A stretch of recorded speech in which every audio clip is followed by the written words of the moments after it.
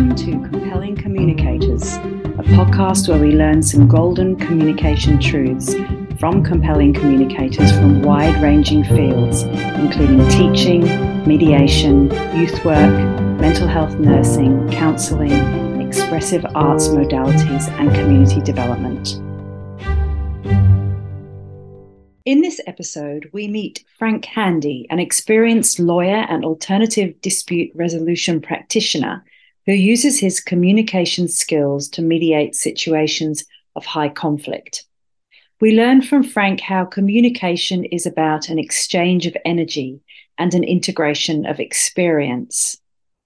Frank's core value of self-awareness guides him in communication practices that seek to understand others first, and to know that the only change we can make is in ourselves, ultimately with possibilities of differences between us dissolving, so we are one together.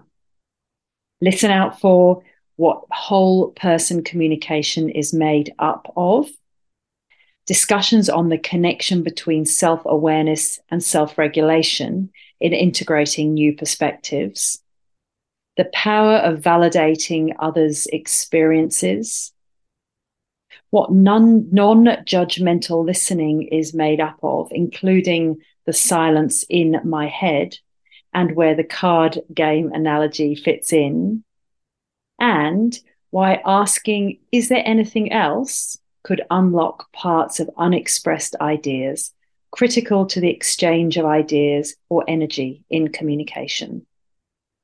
Over to Frank to introduce himself.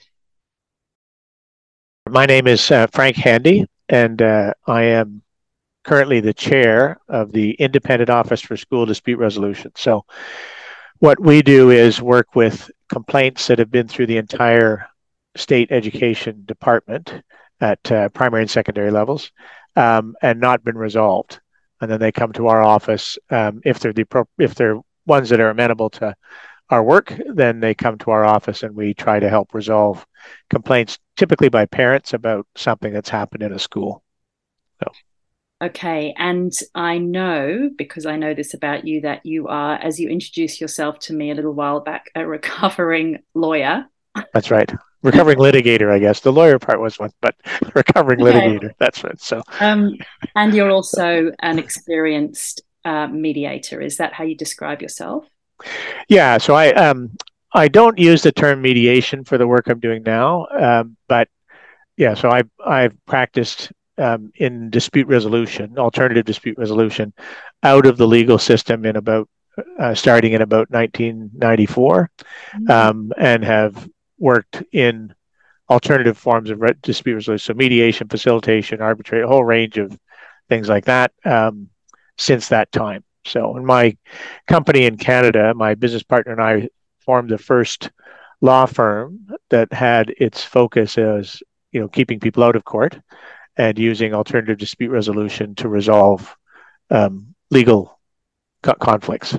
So, thank you. Before we continue into a deeper dive around communication and where that fits into your practices, can you tell us about a value that's really important to you in your life? Yeah, when you asked me that question, I was thinking of, there's all the standard ones like honesty and, integrity and things like that in a sense. And I think, but then I thought there's I don't know if you want to really describe it as a value, but the thing I was thinking about is that really, in a sense, it's like Socrates, I guess, it's self-awareness and self-examination, are really the life's work of everybody in a way, because my capacity to do my work more effectively and be better at and help people more and help myself more is based on the continuing reflection on self, capacity. So I think the value that I've, very late after many years of not realizing, kind of come to is the sense of, actually self-awareness is the kind of fundamental value that I have to work on and exercise all the time. So, do you remember when that became an understanding for you? Like, self-awareness. Yeah, let's do some of that. Well, it's interesting because when I was in undergraduate, I took philosophy as a minor in undergraduate, like a number of philosophy courses. Um, and it's this constant theme of philosophy. How do we know what we know? But I mean, and there's various forms, but I was always struck by that. But it was an intellectual concept at that time. It wasn't really a life concept in a way. It was, oh well, I can read about this philosopher and read that philosopher and learn a bunch of stuff in my head about it and things. But I think as a way to live your life and having it as a foundation for practice was much later than that. And I think it's a bit like an onion. You kind of, there's another layer of awareness, another layer of awareness. So, but defining it as self-awareness, I think really became really, really clear for me not that long ago, like 6, 7 years ago, I guess, as this is the practice when I was in India. And my wife does a lot of work in yoga, and we went and I did this program there with this really great, tremendous yogi, and it wasn't a yoga program per se, but it was called Warriors of Wisdom, and there was just so many reflections on um, the meaning of how you how you work through life, and the meanings of how you live and participate in life. And I think it became really crystallized as not just an intellectual concept, but as an awareness and as a way of being um, when I was doing that work. So, thank you. Let's take a slight left and ask the question around what communication as a concept means to you. I think that I ascribe to it's partly a yoga philosophy, but in kind of Western scientific terms, I think communication is exchanges of energy. So, and there's a guy named Dan Siegel, the Mindsight Institute, things, and his work on interpersonal neurobiology and things. And I think his models of communication and discussion are really, I think they're so, one, clear, and two, so effective. And I think that his base idea is the exchange of energy and the integration of experience. That's really what communication is. So and the self-awareness piece, of course, is that the distinction between self and other eventually disappears if you exchange energy effectively and efficiently. So I like the effectively and efficiently. Well, I mean, so that's the hope and the theory. There's a lot of wasted energy and a lot of kind of difficult energy, or barrier energy, or rigid or chaotic energy. That there's a whole range of things. But I think communication at its deepest is an exchange. Right? So, and there's so many ways beyond. We think of communication too often, I think, as what are the words I'm using or what's the concept that I'm trying to kind of put across and things. But it's actually a combination of all that, and the communication that's really effective is the communication that's whole person communication, like where you're getting the feeling, the emotional content, the framework, the perception, the narrative, that whole set of who is this person presented to another person, how are they exchanging their energies in a conversation, right?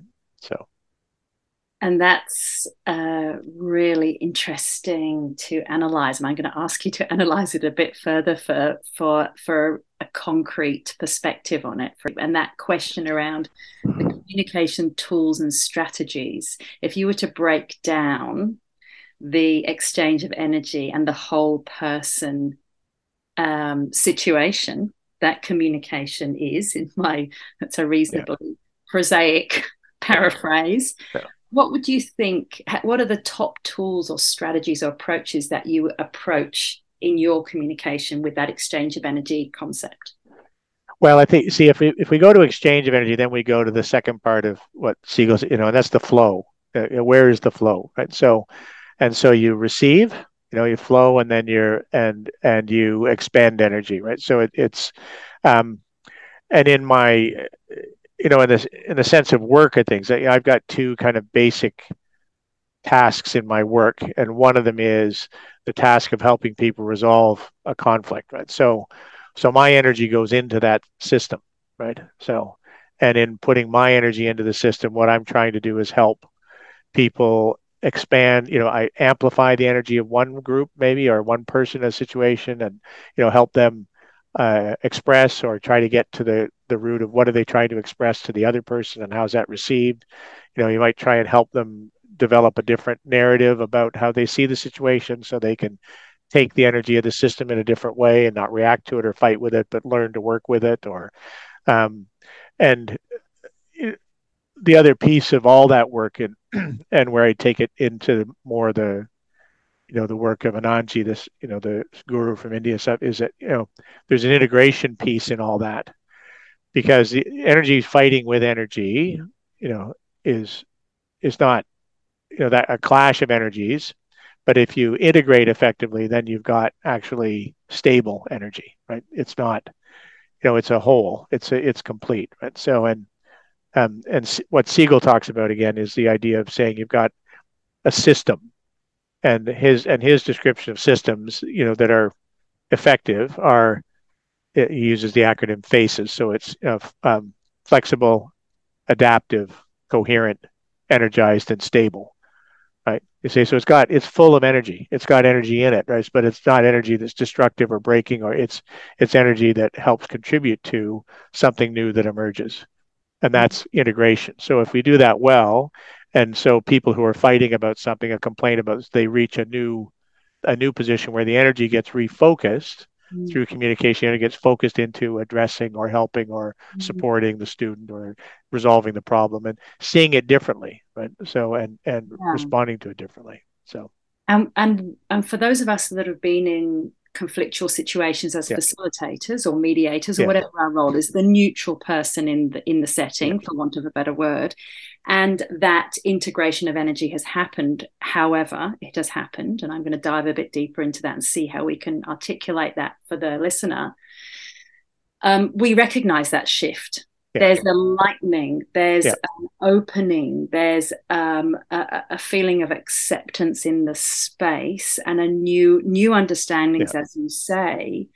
And boy, is that difficult to get to. And what I understand, and I'd like to hear your thoughts to expand on them, is that certainly what I understand about the mediation process as a structure is that we are, and I was about to say simply, there's nothing simple about it, getting people to share their perspectives, which of course are stories and narratives as you talk about, and then supporting the other person to clarify what they've heard, paraphrase back, possibly ask questions if that's possible, but where a greater understanding of each other's perspectives becomes evident, and then together there's some moving into a shared perspective.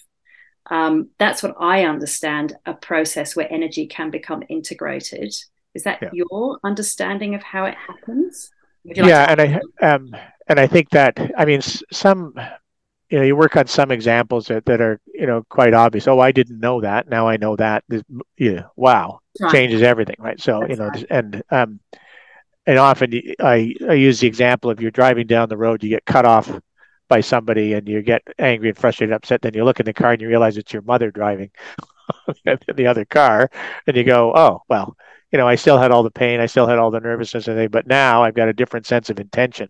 That person wasn't intending to cut me off or hurt me or things like that. So, and the interesting thing about that is that bit of information isn't the other person doesn't change. The other person, I shift my perspective, my narrative, my understanding of the situation. And so, and therefore I'm open to a different perspective or different understanding for somebody else. Right? So I don't see kind of mediation and communication as creating that change. It creates the opportunity for a person to change themselves. Right?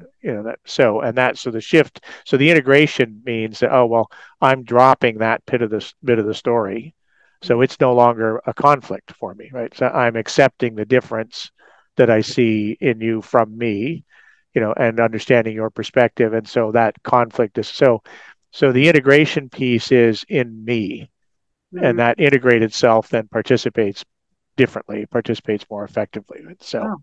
Yeah. Interesting. And that comes back to your value of self-awareness and that's right. That you support in your own life. So you're seeking to support other people to do that.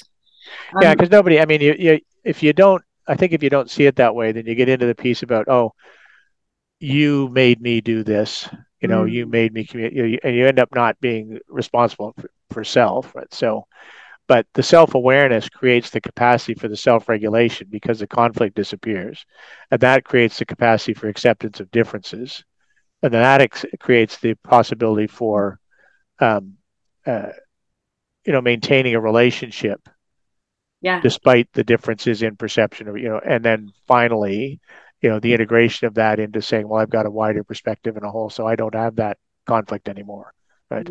So I hear that you're encouraging that one of the skills is to encourage people to self-regulate. Yeah, definitely. So yeah, and and the self-regulation is the there's so much in the work that I do where people are trying to say, oh, it's someone else's fault, it's someone else's responsibility, someone, say, and what I try to help build with communication is a sense of, well, I'm actually responsible for how I feel about this situation, So building self-responsibility. Yeah. Yeah, and I think it's funny because I think this, and I think again these ideas come out of, they're not ideas that I came up with. They're not unique to me or anything. But there's so many of these philosophies of, your awareness. The greater your awareness, the less troubled you are. And the less you spend time fighting with things that you can't, oh, I don't accept that, or that's wrong, or you say, well, the world is as it is, and you say, well, I accept it as it is, and those things that I want to work on or change about myself or those are my ego talking about those things, right? So in communicating, when I say to somebody, you really should do that differently because you're really, I say, that's not that person's view or idea or opportunity. That's my view, so, and so much of the work I see is, so in schools or parents or whatever, that's, they're trying to change something else. Yeah. I'm trying to change the way the school looks at my child, right? So I'm trying to change the way this parent responds to me. I'm trying to change the system, change it, say, and and those are all worthy goals at an intellectual level. You say, but how I respond to them inside me is far more critical to how I will help resolve those or build or change or adjust than the situation itself. Right. So you're talking about the unhelpful strategies of projection. Yeah. It's nothing to do with me. It's all, if you change, it will be all okay. Yeah, that's right. Yeah. We see around us all the time, and we're all guilty of at innumerable times a day. Yeah, that's right. Becoming aware of it and attempting to move back to that position of the only thing we can change is ourselves. Yeah.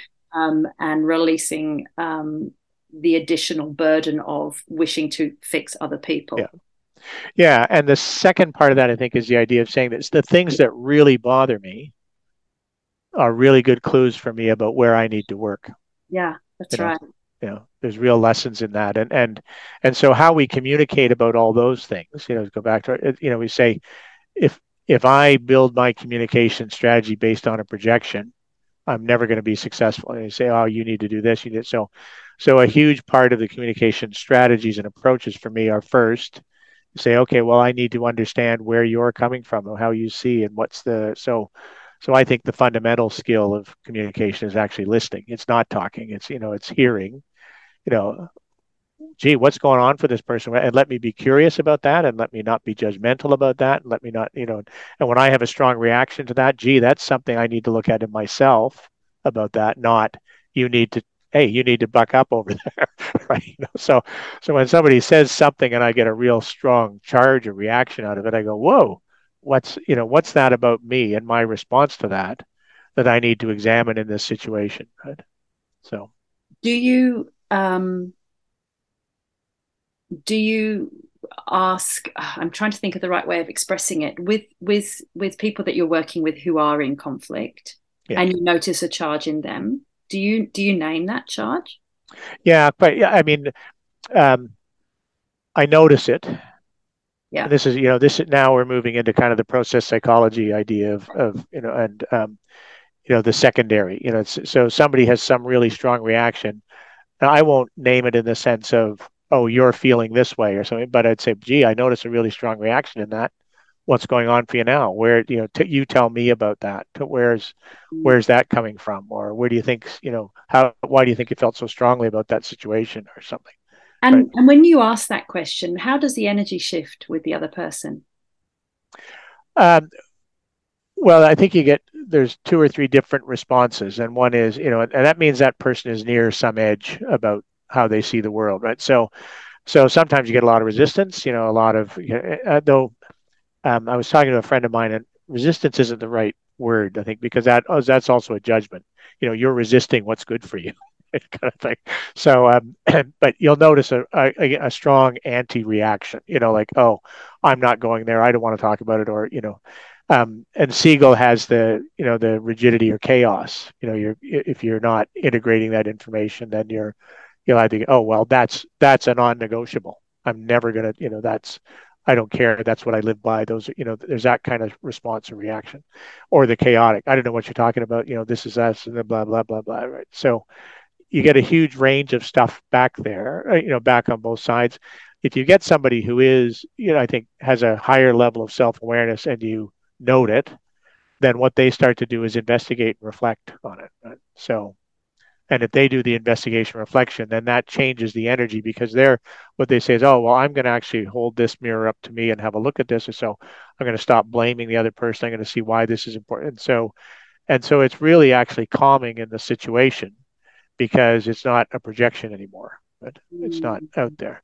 But the people who reject the noting, they'd say, okay, well, they're not ready yet. They're not at the end. And so you'd back off a little bit, you step back until they reapproach that edge, or that, come back to it. So and what is very tempting to do when somebody is at the edge and you think, oh, there could be a breakthrough here. If I just push a little bit further, we might just reach the point of enlightenment, which of course is not our job to do. And so what I'm hearing from you is we back off. And in general, we're providing space and opportunity for the person to respond in a way that they are ready to. Is that accurate? Yeah, I think especially in conflict situations, you have to work from where people are, not where the other person thinks they should be, right? Or where I think they should be. And, and there's a real danger in that, about, being a savior and end up in the, the victim triangle or whatever. But I think you want to help people stay as close to the edge as they can. Oh, interesting. In the sense of, you say, but you don't want to push anybody over, because that's my ego doing that, not, that's my projection. That's right. Oh, you should go here. You should do that. Here's the breakthrough that I'm looking for. Right. So, but in that, so you notice that happening, and you say, okay, well, here's where we are. Where do you want to go with that? Boy, this really seems to be upsetting you or frustrating you or bothering you. There's something, do you want to talk about that more? Or, what are you seeing? Can you reflect on that? But if you push them over, they'll just flop back, right? They won't stay there. They won't work or learn from that. They'll just feel hurt, right? They'll be damaged by that. So what you want to create is the space for them to say, I feel safe. I feel comfortable. I can see this is something that is bothering, annoying. And there's a flip side too. It may be really attractive to them. It's a sense of, oh, I can't, something like, I wish I could speak like that, but I can't. I wish I could be honest in these situations, but I can't. I wish I could tell that person what I really think, but I can't. Right. So that's the attractive part of the disturbance as well. I don't feel I have the capacity or the skill or the ability or the knowledge or whatever. And I could never say that. Right. Say, I'm just not that kind of person. I don't speak well in public, or, any of those types of things. That's another version of the disturber, right? The disturber is, oh, I hate that person. I hate that. That's awful. It's terrible. I would never be like that. And there's something in that you actually have to learn about yourself when you say that. But the flip side is, oh, I wish I could be that way, is also something about yourself you have to learn, right? So there's a whole, spectrum of responses. And the key thing that you're noting in these situations is, boy, there's a really strong response in there. That's the edge. Where's that going, and what does that person have to take out of that or learn out of that? Or, how can I help support that? How is there a voice in there that needs to be brought out for this person's self-knowledge? Is there some story they're telling themselves telling themselves that they're not actually exposing in this situation because they don't feel ready to say it or able to say it, or they don't recognize it themselves, or whatever that is. And I'm not gonna try to define it, because that's me saying, oh, I think you're this, that. So, but if you push somebody over the edge, it's just damaging, right? So, but if you help somebody stay at the edge so they can look and decide whether to go, then they can decide whether to go. I mean, I think there's a number of kind of formal ways I try to create safety with process. That's like, so at a kind of, and especially if you don't know somebody, and you're starting to work with them, you don't know where they're coming from, what their experience is, so I do a lot of formal things when I first start to talk to people. I say, this is my office. This is what we do. I said, voluntariness is really critical. You don't want to work with me, you don't have to. Say, I'm very clear about, I don't make decisions for you. It's up to you. You've got agency. You've got a whole range of things that I try to address about the process that they'll be entering into, to create like a formal sense of safety, right? So, and in that formal sense of safety, I think, there's lots of opportunities for them to step away. There's opportunities for them to, create, to push back, to do everything. And then once you start the conversation, I think there's also a huge amount of checking in. Is this comfortable? Are you feeling okay with this? I'm looking for signs or things about discomfort, or people stepping away, or all that kind of stuff, right? But then the third thing is, of course, if I can't say all that stuff and then act differently, right? So I can't say, oh yeah, it's all safe, and say, boy, you really made a big mistake there, didn't you? Boom. And so there's this constant attempt on my part to say, okay, well, and this is a self-awareness. I need to model this because I deal with a lot of situations where there's a lot of judgments on all sides about what's right and what's wrong, and people want them, they want you on their side, they want you to agree with them, or so there's a lot of work in that space for me about saying, I need to make sure that I'm not in your system, like participating in your system. I need a bit of distance myself and a bit of space myself. I have a coach that I speak with every month to say, how's my practice going? And I'm like, and boy, this one really got me. What do I need to learn about that? And how can I reflect on developing that? So, and then in conversation with everybody, there's always, the observation first. Am I seeing anything? Am I noting anything about how their energy? So this is why I say at the base of it, it's all energy and information flow, right? So it's this flow of energy. Has it stopped? Is it still coming? Are they participating? Where's the energy feel in the moment? Like, what am I noting about how they are? And in building that, and then it's a and this is an area where I actually need to do, after all these years, even more work, is that I'm unfortunately very comfortable with high conflict right? So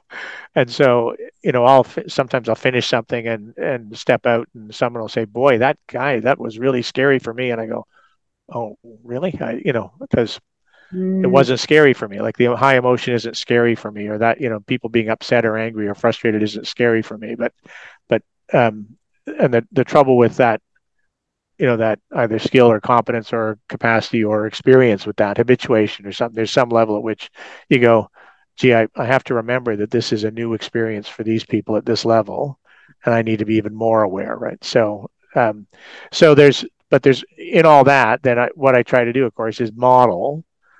I'm always trying to model and say, okay, well, in this case, let me be open. If somebody gets mad at me and says I'm doing the wrong thing, well, I need to be open to hear that. I need to take that on. I need to not be defensive about that. I need to understand whether there's something in that that's, because I need to show that person that it's okay to be critical. It's okay to have a view. It's okay to have a concern. It's okay to, to put your views on the table, because there won't be judgment about it, right? So, because that's the place we have to start.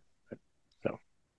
Absolutely. I'm going to circle back a little bit to ask you how you learnt to communicate in the way that you do, and communicate is to be the way that you are Yeah. in the work that you do. And of course, we know that you'll have had formal legal Yeah. training. Love to hear whether that made any difference at all. And of course, it's a lifelong journey, as you've Yeah. already talked Yeah. about. Tell us more about what you think the most impactful sort of teaching opportunities or learning opportunities for you have been to get to this point. Yeah. I mean, uh, legal training was really valuable for me. I mean, it was a very, and I actually really enjoyed my legal practice when I was doing it. It was, in the sense of there's a really high set of skills in there and a really strong um, set of intellectual tools that are really important. So and the challenge for me wasn't the work. Like I used to do a lot of administrative law hearings with expert witnesses and things, and so it was a really invigorating intellectual challenge to cross-examine an expert witness and get them to say, "Oh yeah, I was wrong," right? Or gee, yes, a different outcome might be appropriate given those assumptions. And um, but of course that's a secondary level about proving a case. It's not a piece about um, what's the right answer for this problem that we're faced with, which is, in my case, I did a lot of environmental law and, development and, working with projects that had impacts on people and a lot of work on with, people who were engaged with an administrative system in a negative way, like, had been, um, you know, uh, their employment insurance had been discontinued, for instance, right? They say, okay, so here's the expert witness who says this, or the witness who says this is what the rules are, and I've cross-examined it, but and when you lose the fight. This person doesn't have money, right? This person doesn't, right? So it's kind of a secondary level about for me, not the experience of this person to go through this process. So, and there's a number of problems for which a litigious administrative hearing approach is not going to come up with a good answer.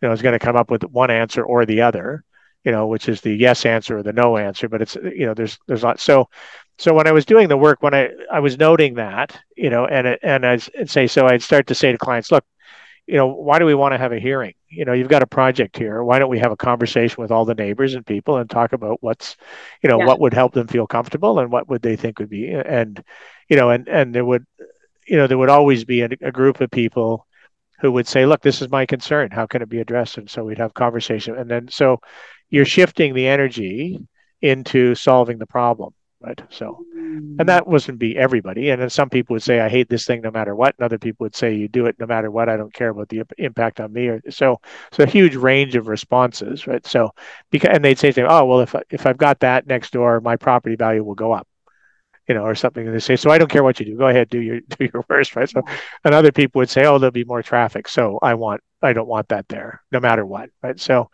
that's just an example. But I also did a lot of work in agriculture. I did a lot of work in industrial relations with people fighting with their employers or things, and um, it answers certain, the litigation system answers certain types of questions very well, right? And lots of the questions that I was dealing with, administrative hearings weren't a good answer. And Mm. so I started to move into what are the other ways we can address these problems, and moved into conversations. And then I did a master's in alternative dispute resolution and started to work towards, okay, I don't want to take that role anymore because, I want to have a different kind of conversation, right? So, but the awareness and the skill and the training about that kind of the litigation conversation was absolutely critical to understand what a different form of communication could look like, right? So, and how it would work and why was it different. But there are some who seem to be able to manage a practice as mediators and barristers or whatever. But for me, it was saying, well, no, if I'm going to be one of these, and this one feels like a set of skills, the other one feels like a way of being, right? There you go. Yeah. And so the set of skills is, how do I get people to answer the question the way I want them to, or how do I get them to the point where when they say yes, they really mean no, or something like that, and that's not actually a critical piece. Like with an expert witness, you create a framework and you create a set of boundaries, and they've said yes, and then you walk all the way through. Then the conclusion has to be no, whether they say yes or no, right? So, and they say yes to protect their ego or their as opposed to, well, actually knows the correct answer in that framework, right? So, but um, but that's the point of that as a process, right? Is to say, I need to present and create the evidence in the mind of the adjudicator that is favorable to my client, right? So, um, and uh, and again, that lawyers are really helpful in mediations a lot of the time. It's because they've got a good, strong sense of where the thing would end up if it went to court. They've got good skills. They understand. They can help manage their clients. So, I'm not being critical of the legal profession or lawyers at all. I think there's a really important role and place and how it fits. You say, but for me, the piece about what I wanted to participate in was not in that process. I wanted to participate in how do we solve this problem in a way that all of us can be participants, and maybe proud of the outcome. That's right. I hear that you're interested in building consensus rather than achieving binary outcomes. And there's so many places where the binary outcome is, the binary outcome doesn't address the legitimate concerns of the group, right? So it sort of misses the field type. Yeah, that's right. So that's right, and we've had a couple of other trained lawyers on the podcast as well, and it's really interesting to get different perspectives. So thank you for going through that. That's fascinating. I have a follow-up question, which is around a memory that you have of where you had a breakthrough in your skills that you realized, yep, I've got this, or maybe it was this is the way of being that I want to experience. Do you have a memory? Well, it's funny. I mean, there's a long. I think there's. Maybe I'm a bit slow. It's a long process of getting to saying, gee, that worked. That sort of thing. So, but but oddly enough, I remember I did some work I was on the VCAT mediation panel for a period of time. And there was one case, which was a family, and it was, ostensibly purely a property case about who owned a house, right? So, but it was a brother and sister, and he'd done all kinds of renovations, and there was a whole range of things that obviously won't mention any names and won't go through the details of, but there was a point at which I looked at the brother and I said, boy, you've just done so much work on this, on this house and caring for your mother, and this, so I said, it must be really frustrating for you not to have your sister acknowledge that, because I can see from what you've said how important all that was. And he, Guy had been fighting and arguing and, really like angry about the whole situation, how unjust it was and everything. He burst into tears, basically, right? And he said, yeah, thank you for noticing. I'll sign the papers, and it was and they said, boy, that bit of listening, that say, look, I see you, I hear you. I think this is what you're saying. Did I get that right? Have you, is that what, and that tiny, tiny bit of acknowledgement, which he had never received from his family, and he said, look, I said, I'm done. Yeah, that's what I needed. Thank you. Right. So, and you think, so wow. And in an odd sense, I guess I go, okay, well, yes, I had the skill in that moment or whatever to see and to hear, but, I didn't do anything except just notice him, and he just, that huge change in that moment. Yeah, that's what he needed in that moment. So the role of validating people is absolutely mission critical. We all need to be seen and heard and valued. What you were able to do in that moment is make a decision that was important, and the result was phenomenal. Yeah. Is there somebody in that you have followed you've talked about several people who are impactful communicators. Are they the people that guide you, or are there other examples of people living in your life that you emulate or you enjoy listening to? Yeah. So I I looked at this question, I was thinking, oh well, there's Ananji Magur, there's Dan Siegel, there's and then I thought, wait a second. These are all professionals at this, and they are exceptional and they're really great. They're tremendous. But then I thought there's a guy named Steve Poltz. I don't know if you know him, but he's a musician, right? So, and he's got to be the greatest communicator I've ever seen. And if you can look at him on YouTube, you get a chance to see him. And he's he actually was born in Canada, but grew up and lived in California, and he's got a real California like accent, and he's blonde hair and stuff. So, and I guess his most famous song he wrote with Jewel, the "You Belong to Me." That one. But he does the folk festivals and things. He said, but he tells stories about his life and experience, and I was at Port Fairy Music Festival, and he was performing, and he'll come to the audience with an idea, and he'll make up a song for you and things like this. So, but he tells these stories, and and there must have been 2,000 people in this audience, so at least because he builds a big tent, and he's got us all howling like dogs, and laughing and crying and everything, and it's just phenomenal at his capacity to connect all that. And that thing about energy is, the energy of that room and that group was so you're howling like a dog with 2,000 other people and not feeling ashamed or nervous or upset or feeling better for it. Let's be honest. Yeah, absolutely. This is totally okay. This is exactly how it should be. This is and we're all doing this together. And but his capacity to connect people to his humanity is just astounding. And I've seen him at a couple of other venues and things like that. And he's really an exceptional. And so, as a communicator, in the sense of someone who gathers and focuses and returns energy, and you're left that thing feeling completely at one with that group, and completely uplifted, right? So it was really amazing. So maybe the best communicators are connectors. They connect people together, and I think that's that sharing of energetic juice. As we're bringing, and I would say integrators. That's the integrators. Yeah. So because it's the idea of saying we're not as connected. We were one. Like this, you get this sense of, so there's the boundary disappears. If you're integrated, you don't have a boundary in there anymore. It's just that, sense of oneness, right? So. Love it.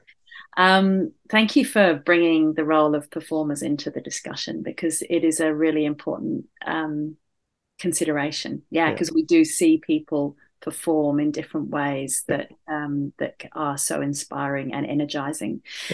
As we bring our discussion to a close, I'm going to ask you a very silly question, but nonetheless one that reveals quite some interesting answers. And it's silly because it's so broad. Is there a golden truth of communication that if somebody was to say, Frank, tell me how to communicate, you would say, well, this is my one golden truth? What would you say? I think that my golden truth is that it all starts with listening.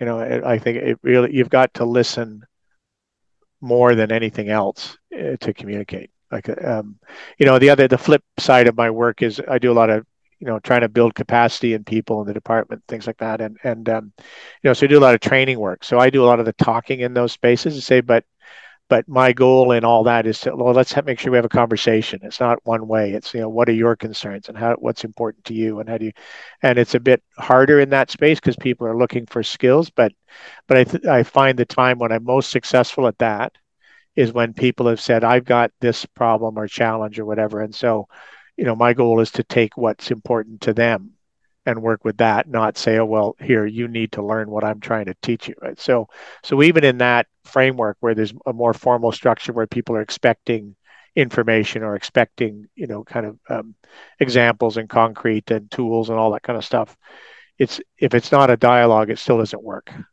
right? And so the listening piece, I think, is the foundation to any communication. You've got to hear and understand, right? That's, hear in a non-judgmental way. Just listen to what's happening and try and see it.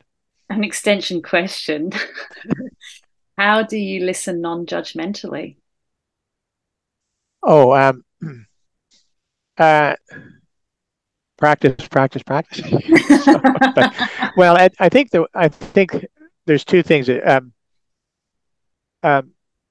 I find it easier the more I do. I say, but it's, I think the non-judgmental piece is simply to say, my first goal is to understand what you are saying, not to react to, respond to, reject, accept, judge, or, so I think you have to make a conscious decision. Like a typical conversation is like a card game, I think. There's a metaphor I use. You say, okay, I've got my hand, you've got your hand. You can't see my hand, I can't see your hand. Okay, I'm going to put this piece of information down on the table. There's the ace, right? And you have a reaction to that. You go, oh my God, that's terrible. So why would you play that card, kind of thing? You say, but I don't get all that. You hold that behind your poker face, right? So, and you put down your piece of information and I react to that. So, but it's the information is, you take in mine and you add some of yours and put it back, right? Then I take in yours, I add a piece of mine, put it back, right? So there's no actual pause in that conversation before you get the next piece of information from me, right? And if we're really listening effectively, we're not playing our card, right? We're saying, my card's back here. I'm trying to understand what's this card. Tell me about that card. Let me figure out and say, before I make any decisions about anything, before I decide what part of it, I want to really understand what your card is. So a listening conversation doesn't have my pieces added.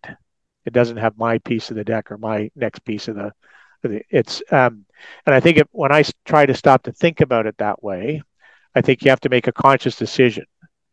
It's totally unnatural in conversation to explicitly listen. Like if I said, hi, Rachel, how are you today? I'm fine. Frank, how are you? Oh, I'm fine too. Thanks. Let's have a conversation. Good. My first question is X. So we're going back and forth, right? So, and imagine how crazy it would be if I said, or if you said, hi, Frank, how are you? And I said, oh, you sound very interested in how I feel, Rachel.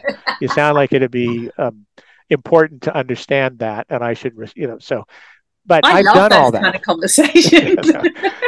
But I've done all that in my head, and said, oh, so my answer is no. So, or, oh, she doesn't really care. We're just passing each other on the street. So I'm great. Bye. Goodbye. Boom. We're done. Right. So, but all that judgment and kind of thinking about what's going on there gets, a nanosecond. And then my response comes out. It's my answer to that question comes out. Right. So, and I think listening is saying, well, I'm not going to have any answers. And say, so I have to make a really conscious choice to listen.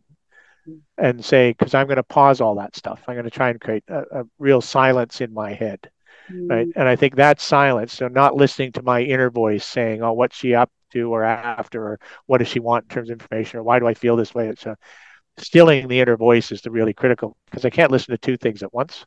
I can't listen to my voice and your voice, right? So I think you have to make a really conscious choice to listen first, and then the practice of that helps you say, oh, I'm feeling a strong reaction to that. I better back away from this conversation for a minute till I get that under control, and then I can come back in, right? So, and that's where we get to self-awareness, right? So I'm feeling all this stuff. What's going on here? And then the self-regulation to say, well, I'm not going to jump in and say, you don't care, Rachel, how I really feel. You're just being polite. Or say, I'm going to stop and say, they say, I'm going to self-regulate around that to say, why are you asking or something? I'll ask a question about that, not put my judgment in about it. Right? So we get back into, I got to flow my energy in the right way. But the first piece is I'm going to create space for that conversation and be really explicit about my intention and goal is to hear what you have to say. Right? That's a wonderful description of non-judgmental listening, one that I will share with my students when I talk about it, because it is a critical plank of working with people. Yeah. And the phrase listening to understand versus listening to respond is, again, a prosaic way of summing up what I think I've heard you say. Yeah. And that's all. I mean, that, there's Covey, 7 Habits of Highly Effective People. He's got that in there about seek first to understand, not to be understood. That's, those are, it's, it's a classic. And you're saying that, and I think the interesting thing is we now know, like all the neurobiology work and all the, there's so much about, because almost none of that is about what you're thinking. It's about how you're feeling in the situation, right? So, and all the neurobiology work has now is demonstrating to us, chemically and neurobiologically, why these things that practitioners have known, mediation, counseling, therapy, we know it works by experience of it. They say, and now we're getting kind of the framework for what's actually happening inside people and what's going on, and as confirmation of that practical kind of experience and knowledge and framework to say, this is why and how it works, right? So. Yeah, it's interesting because it goes back to the very beginning of our conversation around that exchange of energies. Yeah. We know as beings, sentient beings, and also when we observe other sentient beings such as animals, when things are okay. Yeah. And we don't need to analyze it, but our world is so analytical and intellectual, and we require this structure, etc., that as what I hear you saying is that science is now giving us answers to things we already knew, but we kind of like to break it down. Well, breaking it down even further, this is the final question. How do you draw communication to a close when you are farewelling people, saying goodbye? I'm terrible at that at parties, just so you know. I can never break out of the one conversation and go to the next one, right? So, I often have an is there anything else? Because I find that, we get through a lot of the stuff that people think we should get through, and we're actually not finished, and so I often have a feeling, but there's something else here, there's something else I say, but so is there anything else? And actually that does a number of things in the kind of conflict management context. At an intellectual level, it requires people to think, are we finished this conversation? Right? So, and it requires them to say, if there's something else, I better put it on the table, because I'm really being given the opportunity here, and it may not come up later, right? So it creates a little bit of pressure in a way, but it's an open way to do it. To say, is there anything else I should know? Is there anything else we need to talk about? Have we covered all these things? But it also creates a commitment to end. Right? Because people then say, because then it's quite easy for me to say later, or for the other party to say later, you never said anything about that when we were opening up this conversation. Why is it coming up now? Or, is it legitimate to put it in this piece of this conversation now, or is it something else? And then it becomes a behavior, because if it becomes a behavior pattern, then in terms of managing the conflict, we've got to have a different way to regulate and manage it, right? So is there anything else, I think, is a way that I commence the ending of the conversation, right? So, and in that saying, there's nothing else, and you say, okay, then are we all agreed that this is where we've got to? And so it's that piece of creating agency again for people, like they get to make those decisions themselves. You say, and then we can move into the concluding bit of process, or say, where do we go from here, and set up the next bit, whatever it is. So. Right. That's beautiful. And what I see is a sort of spiral of communication, with a beginning, middle, and an end, and then that goes into the next beginning. Yeah. So in that vein, Frank, is there anything else that you'd like to say? Hoisted my own petard. No, it was really, but I really enjoyed it. It was fun. I think so. Thank you. Thank you. Okay. It's been a wonderful conversation. In this episode, Frank shared his golden truth of communication, that it all starts with listening to understand what someone is really saying. My appreciation goes to Frank Handy for his time, wisdom, and work, all shared with us so candidly and fully. You can read more about Frank's work via the links in the show notes. and the work of others Frank mentioned in discussion, including Dr. Dan Siegel's work, Stephen Covey's work, 7 Habits of Highly Effective People, and the musician Steve Poltz. Go well. Thank you for listening to this episode of Compelling Communicators. Thanks to Nina Humphreys for composing the music you're listening to now. See you next time.